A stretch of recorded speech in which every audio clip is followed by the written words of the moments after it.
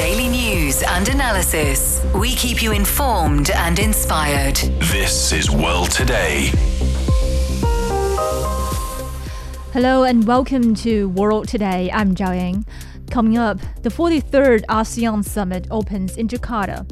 What key issues will dominate the discussions?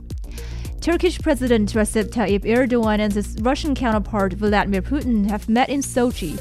Can the Black Sea grain deal be restored? And Japan tells the WTO that China's seafood ban over Fukushima water is unacceptable, while China says its move is fully legitimate. The 43rd Association of Southeast Asian Nations Summit has opened in Jakarta, Indonesia. The event brings together leaders from ASEAN member states and its dialogue partners. The summit and related meetings will focus on ASEAN's unity and inclusiveness. Chinese Premier Li Qiang is attending the summit and is paying an official visit to Indonesia, the current ASEAN chair. For more, we are now joined on the line by Professor Song Qingren from the School of Asian Studies at Beijing Foreign Studies University. Professor Song, thanks for joining us. Yeah, hello. So what are the key expectations and agenda priorities for the ASEAN Summit, and what pressing issues are likely to be at the forefront of discussions? I think this ASEAN Summit continues to focus on the theme centered around ASEAN.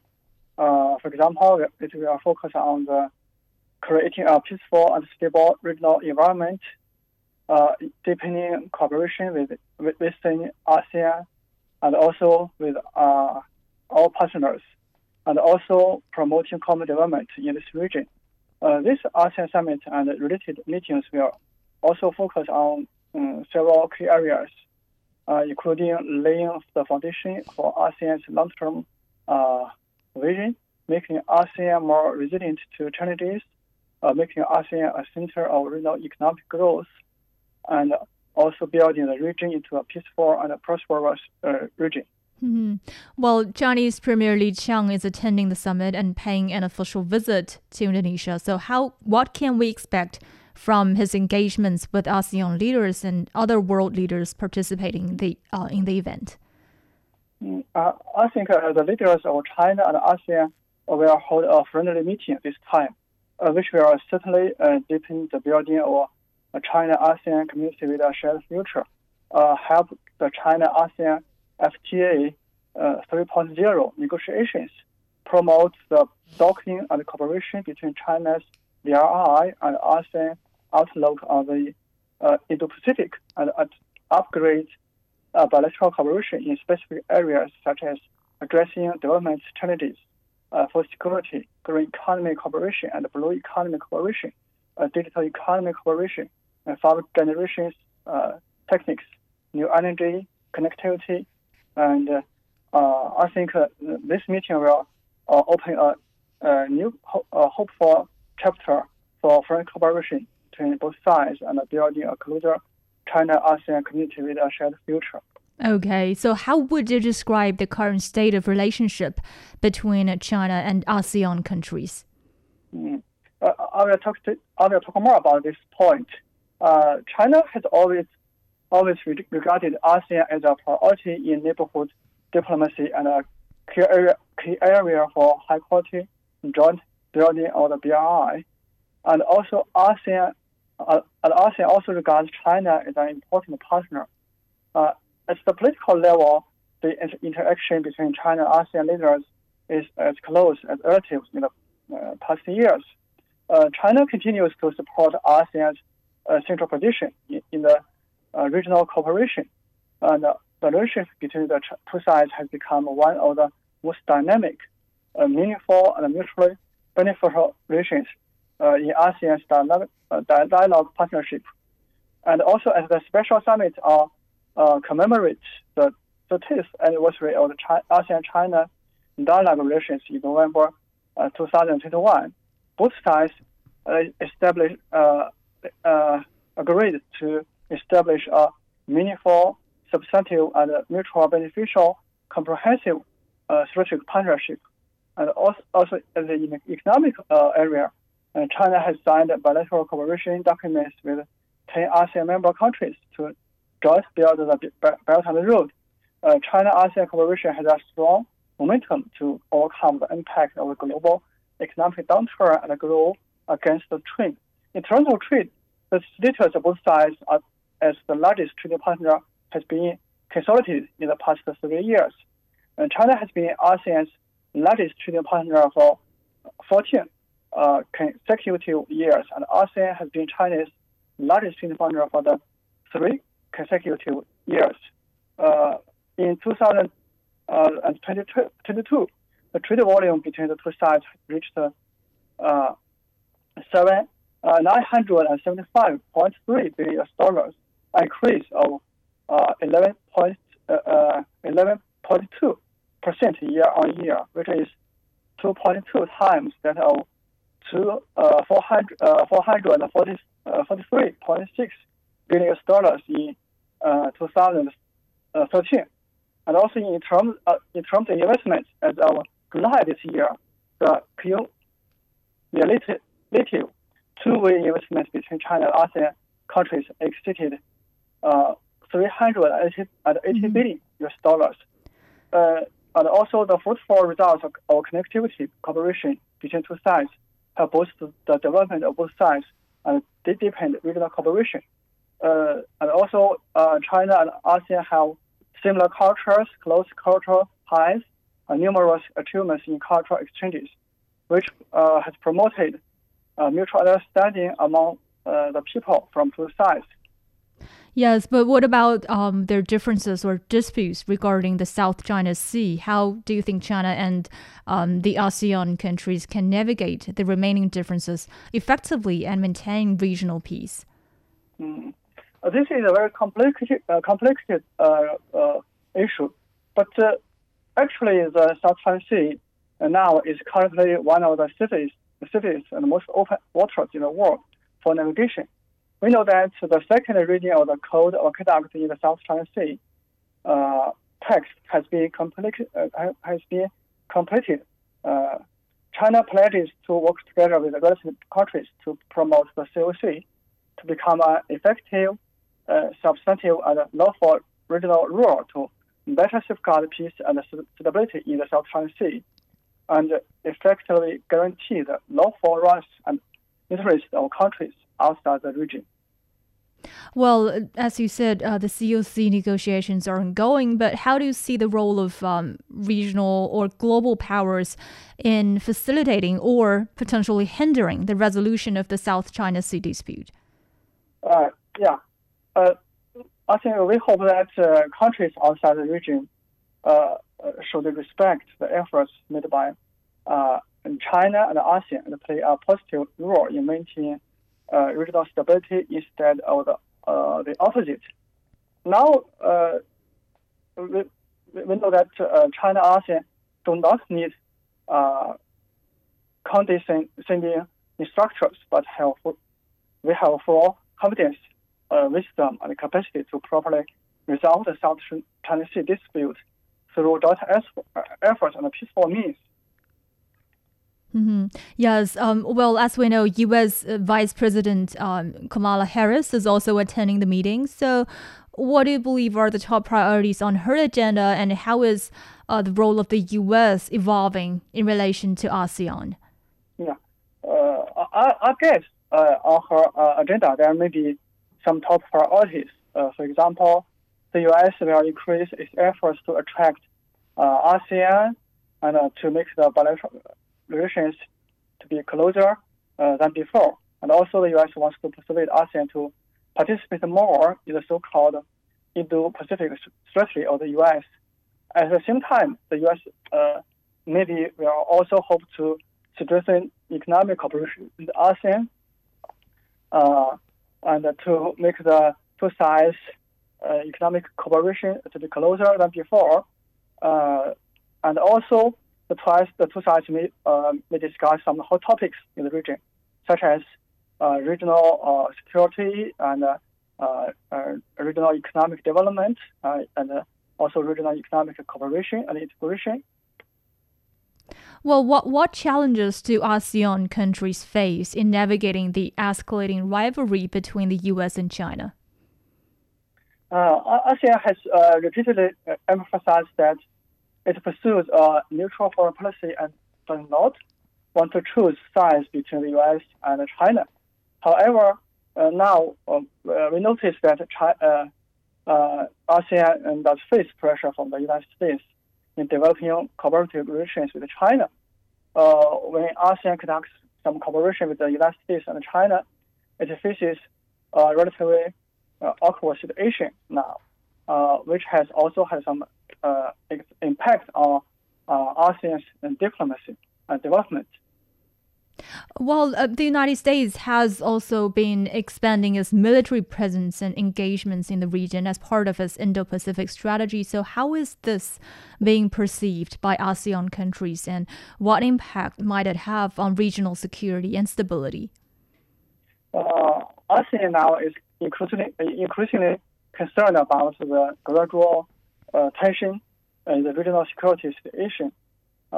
I think ASEAN is also very clear that the region needs security. Only by maintaining long-term security in this region can we ensure the economic and social development of the region and ensure that the people of this region live a good life.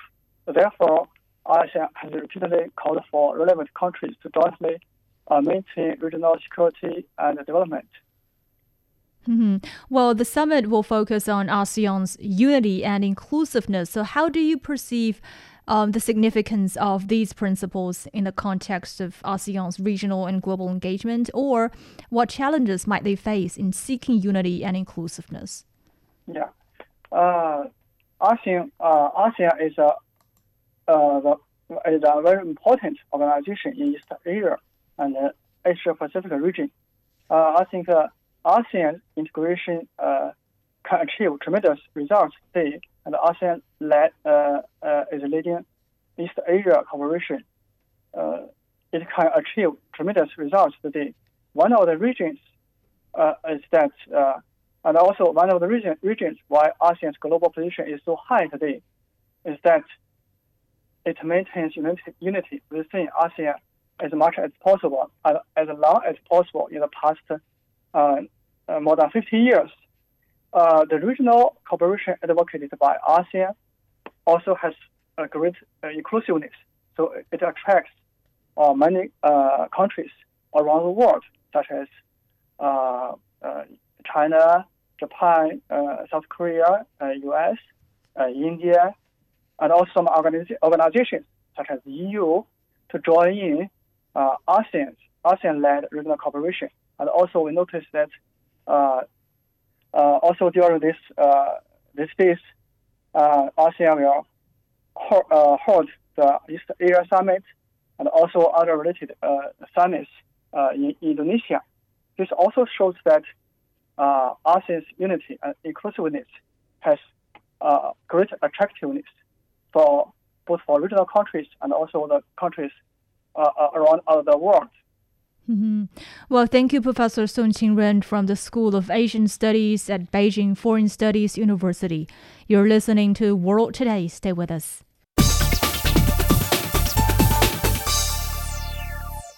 You're listening to World Today. I'm Zhao Ying. Turkish President Recep Tayyip Erdogan says the Black Sea grain deal may soon be revived after a meeting with his Russian counterpart Vladimir Putin. Putin says Russia will return to the deal if its demands are met. Dasha Chernysova has more. At the start of the talks with Turkish President Recep Tayyip Erdogan in Sochi, Russian President Vladimir Putin said the two leaders have raised relations between Moscow and Ankara to, quote, a very good high level. The talks lasted several hours, touching upon various issues from energy cooperation, with Russia hoping to finalize talks on the gas hub creation in Turkey to Syria and Ukraine. Putin repeated that Moscow was ready to return to the Black Sea grain deal once its demands are met. He accused Ukraine of using the corridor to carry out attacks against Russia, and the West of using the deal not to the benefit of the biggest countries. In the meantime, Russia's Minister of Defense Sergei Shoigu said Moscow would continue to destroy Ukrainian infrastructure involved in the production of the unmanned boats that is located in three ports, Chernomorsky, Yuzhny and in Odessa. Sergei Shoigu said those naval drones are among the reasons why Russia did not extend the Black Sea grain deal. Turkish president said he was hopeful to find a solution to revive the arrangement, adding that Ukraine must soften its approaches. That is Dasha Chernyshova reporting. And for more, we're now joined on the line by Kamal Makili Aliyev, affiliated researcher at Raoul Wallenberg Institute of Human Rights and Humanitarian Law in Sweden. Thanks for joining us. Thank you for having me.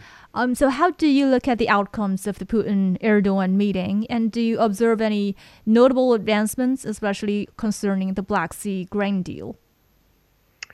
Well, first of all, the sides have engaged in the dialogue to sort of check the temperature on the relationship, on bilateral relationship between Turkey and Russia. They have went over a number of important issues in the bilateral relationship and their cooperation. I'm pretty sure that the security in the Black Sea area have been discussed and maybe not made public on the details of the discussions, but of course that also includes the war between Russia and Ukraine. Also, there's been a talk about the continuation of cooperation in the energy fields because of gas exports of Russia and, of course, the atomic energy, the nuclear energy deals, and the building of the finishing up the projects on the Akaya nuclear station in Turkey, and then a possibility of building a second nuclear station, power station in Turkey, thus cementing those energy ties between Turkey and Russia. When it comes to the question of the grain deal in the Black Sea, unfortunately, there haven't been any kind of development reached in the talks between Erdogan and Putin when it comes to any kind of restoration of the deal or any kind of development in the negotiations to have a starting point of creating a second deal or reviving the previous. We haven't seen any kind of developments spoken of in the press conference by the parties that have been negotiating, or in the experts' views based on those negotiations. Mm-hmm. Well, remind us a little bit on what led to Russia's decision to exit the grain deal back in July. So, first and foremost, Russia was not satisfied of how the deal was implemented. It felt that Ukraine got all the benefits of a grain deal, while Russia have been lagging behind in the deal, and the areas where Russia's concern was most important were not satisfied. So it's at some point said that it's going to pull out or exit the grain deal and consider the previous structure of the deal as moot. Mm-hmm. So how? I mean, what is Russia's demand for the resumption of Ukraine's Black Sea exports, and how realistic are these demands in the eyes of Western countries? First and foremost, Russia asks for the removal of any kind of obstacles to export food and fertilizers. So any kind of food products and fertilizers that Russia produces and wants to export, it should be unrestricted. And it's also said that the restrictions on shipping and insurance have been hampering its agricultural trade, and Russia wants that removed as well. That is despite the shipping records of wheat that the Russia have acquired previous year. I'm not sure on the realism of this kind of issues. From the Western side, I think it's best that it's addressed to officials of the Western countries engaged in the sanctioning of Russia, but it is the content of the sanctions that have been adopted by the European Union and US mainly, as well as other actors that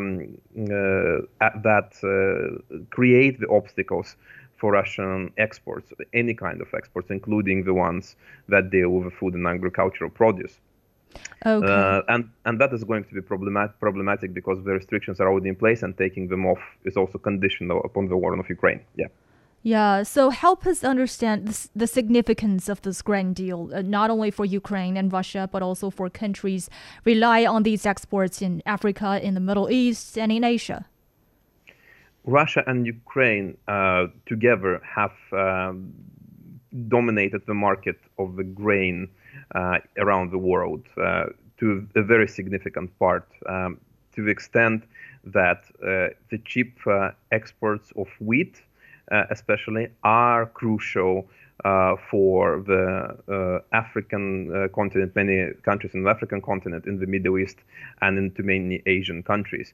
That is because this cheap source of wheat allows them to ensure their own food security, ensure that in the times where their own grain reserves, or for example, if there is a drought, that they have an access to wheat that can be converted into bread and other produce that is able to feed their people. And without that, this creates a very difficult conditions, especially in Eastern Africa, where the droughts are very frequent. They can seriously, but it's also in Asian countries as well, in the Middle East. This is also true, but Africa is such Eastern Africa is such a great, well, not great, but a very illustrative example where one drought can affect millions of people and lead to famine and starvation on the very large scale. For Middle East and Asian countries, this also creates the difficulties and sometimes can create, on the smaller scale, famines, but also hamper the development of countries in those regions. So it is very important that the grain and wheat especially would flow freely from Ukraine and Russia to the markets. Mm-hmm. Well, Putin actually mentioned that Russia is going to provide free grain to several African countries. So is that going to help?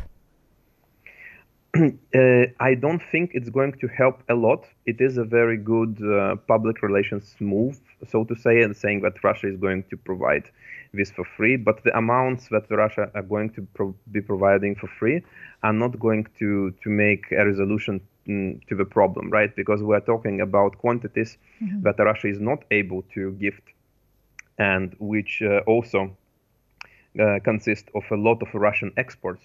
And this is going to hurt Russia if Russia is going to just gift a significant amount of it. So these amounts are not going to be significant. It might help a little bit to the populations if it reaches the most needy populations, the populations that are most in need of that, and in the short term can alleviate a little bit of suffering, but it's not going to make a resolution of a problem. We need to get back to the situation where the wheat is able to flow freely to the markets and keep the markets operating. Okay, very quickly, how do you look at Turkey's role as a broker in these negotiations, and how does its role as a NATO membership influence its role as a mediator? Turkey has a unique position in the sense, as you stress, that you have Turkey, the NATO member, and basically we have Russia, that is distrustful of everything NATO, in this kind of a sense of strategic rivalry. But Turkey, on the other hand, has a very close economic and political ties to Russia and have maintained them, not as close as many other allies or countries neighboring Russia, but Turkey, from the NATO members, is the closest country in bilateral relationship and has established a certain areas where the trust is mutual between Russia and Turkey. So that's why it takes this kind of unique position of a mediator. Plus the leadership ties.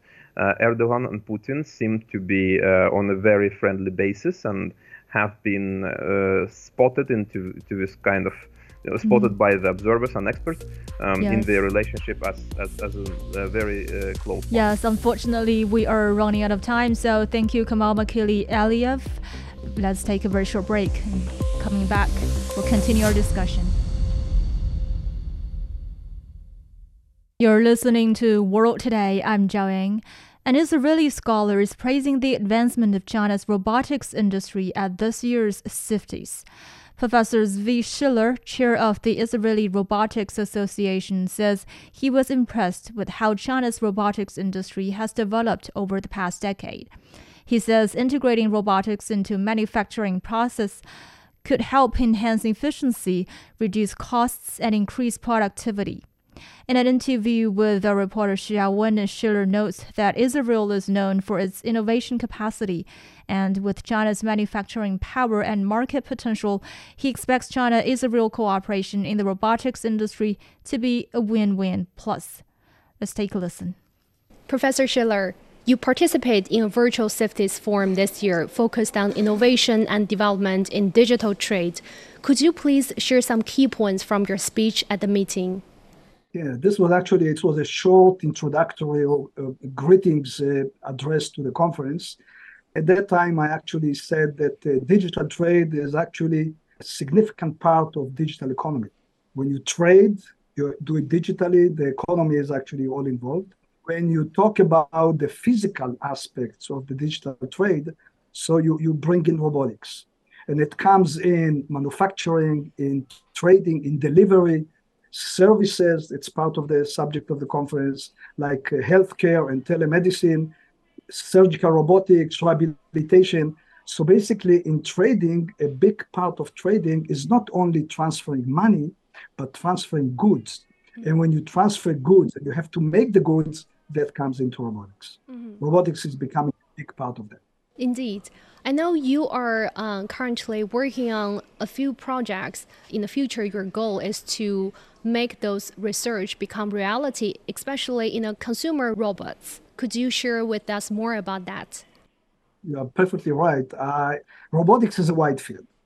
So you have robotics everywhere, manufacturing at home, in the hospital, helping needy people who have some difficulties or handicap. So robotics is actually everywhere. Not yet, but it will be in the future. Now, I think that of all of those applications, the service robots, those that come close to the person, not those that stay in the manufacturing and make goods, but those who interact with the people, this will become probably the major market for robotics in the future. And that's where I personally am most interested in. And with my students, that's where I'm pushing them into. So I'm pushing them into developing products or developing ideas, solving basically problems where individual people, usually weak segments of society, they need somebody to assist them. And that somebody may not be there in the future. And when you look around, you see plenty of such applications, from standing up from a chair, standing up from a bed where you cannot do it by yourself, even sitting on the toilet seat. So when you enter the toilet area and you want to sit on the toilet, you may want to do it with a robot and not with a person who sees you in a very intimate moment. So I do strongly believe that these personal robots and service robots are going to take a major part of the market. And this is what I personally am most interested in, because they will impact us personally, not just what they will do in the industry, it will impact us on a daily basis. We know Israel is renowned for its high-tech industry, and China's technology sector has seen significant improvements in recent years. So as an expert in the field with nearly a decade of working experience in China, what's your assessment of the robotics industry in our two countries? I mean, how can Israel and China enhance cooperation to complement each other and achieve greater results? It's a very good question. This is something I've been doing or engaged in the last 10 years, more accurately since 2015, when we were actually invited to China to start cooperation between Israel and industrial park in Guangzhou. So Guangzhou decided to cooperate in robotics, develop an industrial park. It didn't work out as the way we planned, but we became aware of the big move of China into automation and robotics. I just recently visited the World Robot Conference 2023 in Beijing. I was amazed by the difference from what I remember seeing, say, about 8 years ago, and now in China, with the very strong help of the government, that decided to actually get into robotics and become a leader in this. So they put a lot of money. not only in industry, but also in other fields. And I really became very impressed with the way the Chinese robotics industry has gone over the last decade.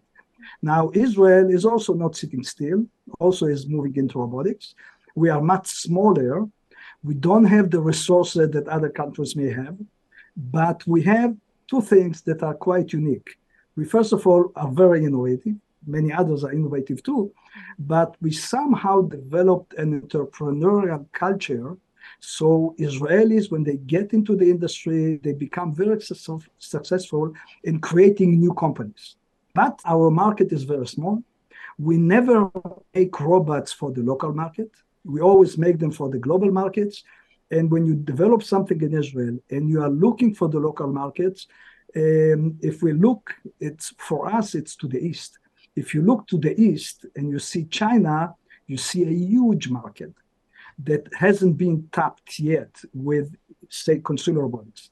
We are actually not going probably to contribute much to industrial robotics, but in the service robot area, we are quite advanced. And I believe that this is something that we can do together with China, not only for the local market in China, but also for the global market. Regarding cooperation between China and Israel, I think that this should be a win-win plus relationship. We learn from China, China learns from us, and at the end, this becomes a win-win plus relationship. So China learns from us, we learn from China, and benefit from each other. You just mentioned about the market. Actually, China expects its robotic market to grow by over 7% in the next 5 years, reaching a market volume of $9 billion in 2028. So how can robotics industry boost China's economy, particularly in high-tech sector? It can do it in several ways. First of all, 7% growth in several years, I believe that the growth will be much higher. In some numbers, I saw that the current growth is at the rate of 13% a year. And I made my own calculations, and I saw some other calculations saying that the world robot market may reach in not too many years something like $400 billion. And I believe that local Chinese market will be bigger than what you predict right now. But these are speculations. I cannot vouch for that. Now, the way robotics can affect China is in several ways. First of all, it does improve its manufacturing capabilities. And it's no doubt that China became the manufacturing hub for the world. Now, recently, with the global geopolitical problems, things are kind of slowing down, but that's what was true at least 5 years ago. So China is a great manufacturer, and if you bring robotics, you manufacture in cheaper, better, and in more quantities. That's one way. Another way is that actually the robotics itself, it makes the local industry sort of high-tech. So it's more sophisticated than if you work just by hand. Another part of that is that the way I see it is China is actually moving from industrial robots to other type of robots like the service robot we just mentioned. For example, in the last exhibition, I was very surprised to see quite a few medical robots. And some of them are solving the problem slightly different, maybe even better, that's what the developers claim, than the American or the current global robots that are made in the United States, for example. So China is moving into the field of robotics that it hasn't been there before.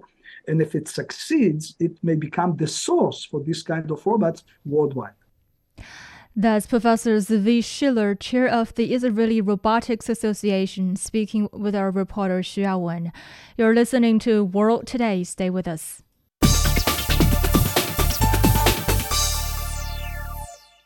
You're listening to World Today. I'm Zhao Yang. Tesla has shown its restyled Model 3 sedan for the first time to the public at the China International Fair for Trading Services in Beijing. The new basic edition of the Model 3 has a longer driving range and will be 12% more expensive. This model is being built at Tesla's Shanghai plant and will also be exported to other markets in Asia, Europe, and the Middle East. Meanwhile, in Europe, BMW and Mercedes are also making their biggest push into electric vehicles to catch up with Tesla and Chinese EV makers. For more on the global landscape of EV competition, our Zhao Yang spoke to Wang Dan, chief economist of Hang Seng Bank China. So then first, take a look at Tesla's new Model 3. What's its features? And it is being built at Tesla's Shanghai plant and will also be exported to other markets in Asia, Europe, and the Middle East. Why is this a strategy? Many of Tesla's fans are very happy that Tesla finally has a new model. This new model's biggest feature is that it can drive longer. The standard version has a rated range of over 600 kilometers, and that is about 10% higher than the base model it replaces in China. And when we look at the sales of Tesla, actually, in the past 12 months, it has becoming less competitive to its Chinese counterparts. In 2021, the sales in Tesla increased by about 250%, but in 2022, it already decreased to 50% of growth. And one of the biggest reasons is that the product mix or the product variability is very limited comparing to other producers in China. And the European car makers, the BMW and Mercedes-Benz, they feel that they are behind Tesla and some of the Chinese EV makers. They said they have to move quickly to be major players in the electric car era. So what do you think are their advantages and disadvantages in this field? The advantage is that those brands are really high-end. They always have placed quality over quantity. Mercedes and BMWs certainly have a big fan base in China. If people have moved to the middle class or the top wage earners in China, they would usually consider to buy a premium cars with either brands. So the premium segment of the market has a large share still belonging to those two brands. But when it comes to their competitiveness over time, we can see that market competition is not in their favor. The EV market in China is particularly competitive, broadly dominated by Tesla and different Chinese players. We can see that in terms of technology and in terms of customer services, they don't really hold a big edge anymore. The batteries are certainly the most important things for EVs, and Chinese car makers are gaining more momentum in their dominating position in technology and in their producing capacity. And for Chinese EV makers like BYD, it surpassed Tesla as the world's largest EV maker last year, and its net income jumped more than 400%. So what are some of the main reasons for this big jump in the profits of BYD, and what is competitiveness? BYD represents what we call the new China model for the car industry. Of course, when it started, there's a lot of the support from policies in terms of subsidies, in terms of the land and power support from the local government. But over time, we notice that BYD is quite ambitious about how companies should be run in this industry. It is the most integrated car company in the world, so that it is well shielded from the price volatility in the upstream resources and industrial inputs. And that's why we saw the kind of sales for BYD cars, be it the pure electric vehicles or the hybrids, the growth rate is usually above 200% year on year. And that is showing quite a big edge in its production and management capacity. And talking about the competition between BYD and Tesla, or between the global EV makers and the traditional car makers, what impact will it have on the industry in terms of competition? And what does it mean for consumers? It's a very interesting scenario right now. For Tesla and BYD specifically, they have adopted completely different strategies from early on. And Tesla targeted the high-end market first and then moved to the mass market. But BYD has been the complete opposite. It started from the mass market and then slowly edged into the high-end market. And now they look more and more similar in the kind of services and technology that they can offer to consumers. And we saw that both car companies have engaged in this fierce price war early on this year. It didn't really hurt either companies because they have great control over cost and production, but whoever's following them have suffered greatly since those emerging companies in the EV industry don't really have a great skill to contain their cost like what Tesla or BYD can do. And maybe we'll see more of those more of those EV makers in third and fourth place suffering a bigger loss rather than the top two. Mm-hmm. And the BMW CEO said recently that his company is going to double its EV sales this year. And by the end of the 2023, 15% of the BMW's global sales will be battery EVs. So do you think they will sell well on the Chinese market? For ICE cars, the internal combustion engine vehicles, they certainly held a great advantage. So Chinese consumers do put high values on their brand. But when it comes to driving experience, I don't think their cars are actually there yet when it comes to the battery technology or the kind of assistant driving software. So maybe since they're starting from a low base, this year's growth will be relatively well. But for them to catch up in the market, it will take much longer. Mm-hmm. And how do you see other Chinese EV makers like XPeng, like NIO? How do they compete with the global giants like Tesla and also the European traditional car makers like BMW for both the domestic and international market? NIO, XPeng, and Autoli are kind of still like babies in this industry. They have emerged into different segments, especially targeting the Chinese consumers. For NIO, people usually consider it as a high-end, high-quality car, and the price is not low. So it's actually one of the most expensive EV in the market.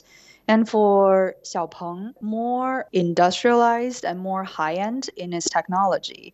It also offers higher-end customer service, more like the smart car kind of model. And for Autoli, it focuses on family, so bigger and family-friendlier. And this market has become so competitive, the profit margin is getting thinner and thinner. And currently, more electric vehicles have been sold in China than the rest of the world combined. Well, Chinese EV makers like BYD also top the nation sales and also export to international markets. So what are their main overseas markets? Chinese EV makers mainly target the American market and also Europeans. The biggest three export destinations are Mexico, Saudi Arabia, and Chile, each one of them accounting for about 7% of China's EV exports. And for European countries such as Belgium, Spain, Germany, and France, they combine account for about 12% of China's EV exports. For investment pattern, there's also an interesting shift. In the beginning, we saw more of the final product or the EV delivery directly sold to those places. But now, more and more companies choose to invest in the European or Latin American market and ship auto parts from China and assemble at local market. They do this to avoid tariffs for the final car sales to those places. And I think this is going to be a bigger trend in the years to come. That's Wang Dan, Chief Economist of Hang Seng Bank China, speaking with my colleague Zhao Yang. You're listening to World Today. Stay with us.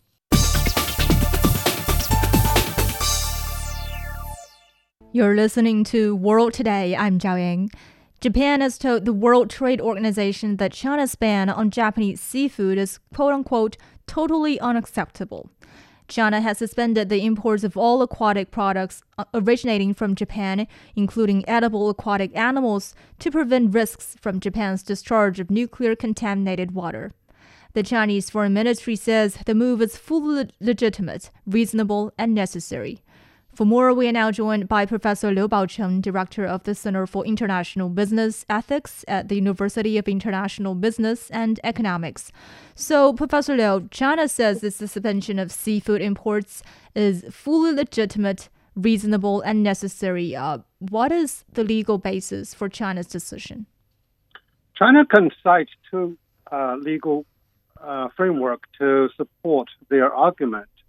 One is the Chinese own foreign trade law by the 17th clause in the foreign trade law. It says very clearly, for the sake of national security and also for the preservation of people's life and health and also the environmental quality, China has a unilateral right to ban certain imports.